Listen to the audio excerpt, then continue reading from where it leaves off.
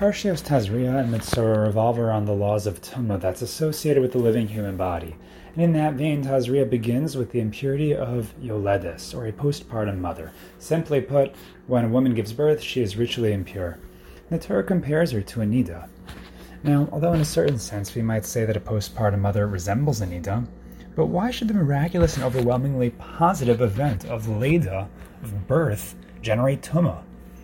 Now, Rav Shamshon Raphael Hirsch provides an explanation in light of the spiritual mechanics of impurity, that it's generated by the void of life, and how in the case of a postpartum mother, the fact is that a life was extracted from her, thereby leaving a void of life that was once there. Now, while that might satisfy the how question, it doesn't fully answer the why question. Granted, Hashem created spiritual mechanics that follow certain rules, but the celebratory occasion of birth did not have to be accompanied by ritual impurity. And perhaps we can't fully know why it does, but it is fair to wonder, what kind of message is the Torah trying to send us by associating impurity with the birth of a baby? Now, Tazria and Metzora are really most well known for the topic that overlaps the two of them, namely the topic of tsaras, or spiritual leprosy that can appear on one's body or his assets. This impurity we can understand, as Chazal teaches that tsaras is the result of antisocial traits and behaviors such as arrogance and lashon hara or slander. But a simple question is why in fact the topic of tsaras is divided between these two parshios, Tazria and Metzora. Would it not have made more sense to have one siddur that contains all the laws of tsaras? And perhaps the start to an answer to this second question can be found where the second siddur, Parshas Metzora, begins, because it does seem to introduce a new topic.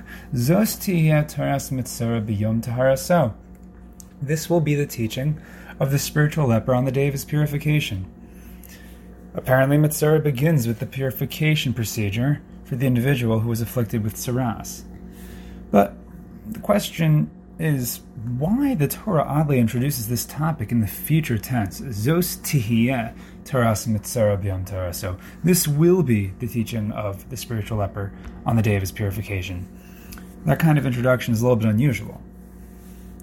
So, returning to the topic of Yoledes, a postpartum mother, although it's unclear why the occasion of the birth of a beautiful baby should be met and hindered by ritual impurity, perhaps a simple message is that, indeed, although there is no greater blessing than parenthood, the job of living for another comes with spiritual sacrifice and sometimes filth. To live for another sometimes means getting dirty. And it's not just the burden of diapering. There are many spiritual sacrifices that come with being a parent, just because the other, and in this case the baby, needs you.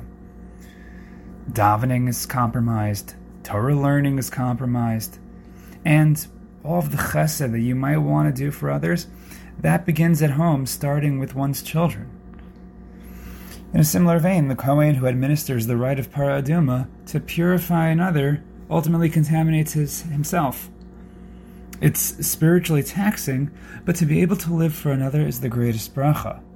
The trick, I guess, is to strike the appropriate balance and to figure out how to possibly incorporate spiritual growth into the seemingly grounding experience of living for the sake of others.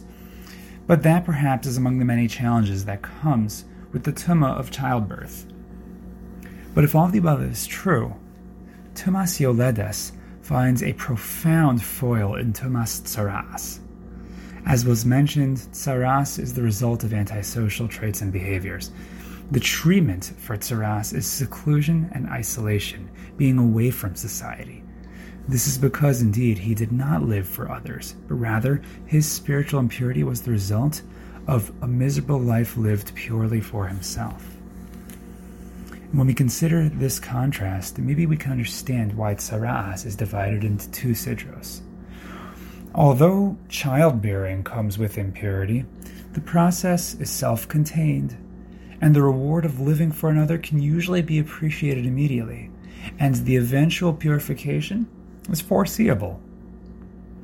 But when one becomes filthy with spiritual impurity due to zero sacrifices that he made for others, and due to the fact that he lives only for himself, the bitter experience of self-inflicted isolation drags with no foreseeable end. there is a long waiting period wherein one can only meditate, be humbled, and think about what it means to live with others and for others. And the separation between Parshas Tazria-Metzora tells us that indeed there is a suspenseful waiting period. When will that day come when I can finally get another chance to live with others and for others?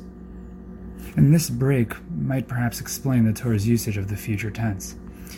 Because although the Metzora finds himself quarantined in Tazria, the Torah tells us that Zos Tihia Taras Metzora beyond Taharasel, that eventually, if he is ready to submit himself, one day, indeed that day will come, when he could live not just for himself, by himself, but with others and for others. Impurity seems to be an inescapable reality of life. Yoledus teaches us that it exists even in the best case scenario.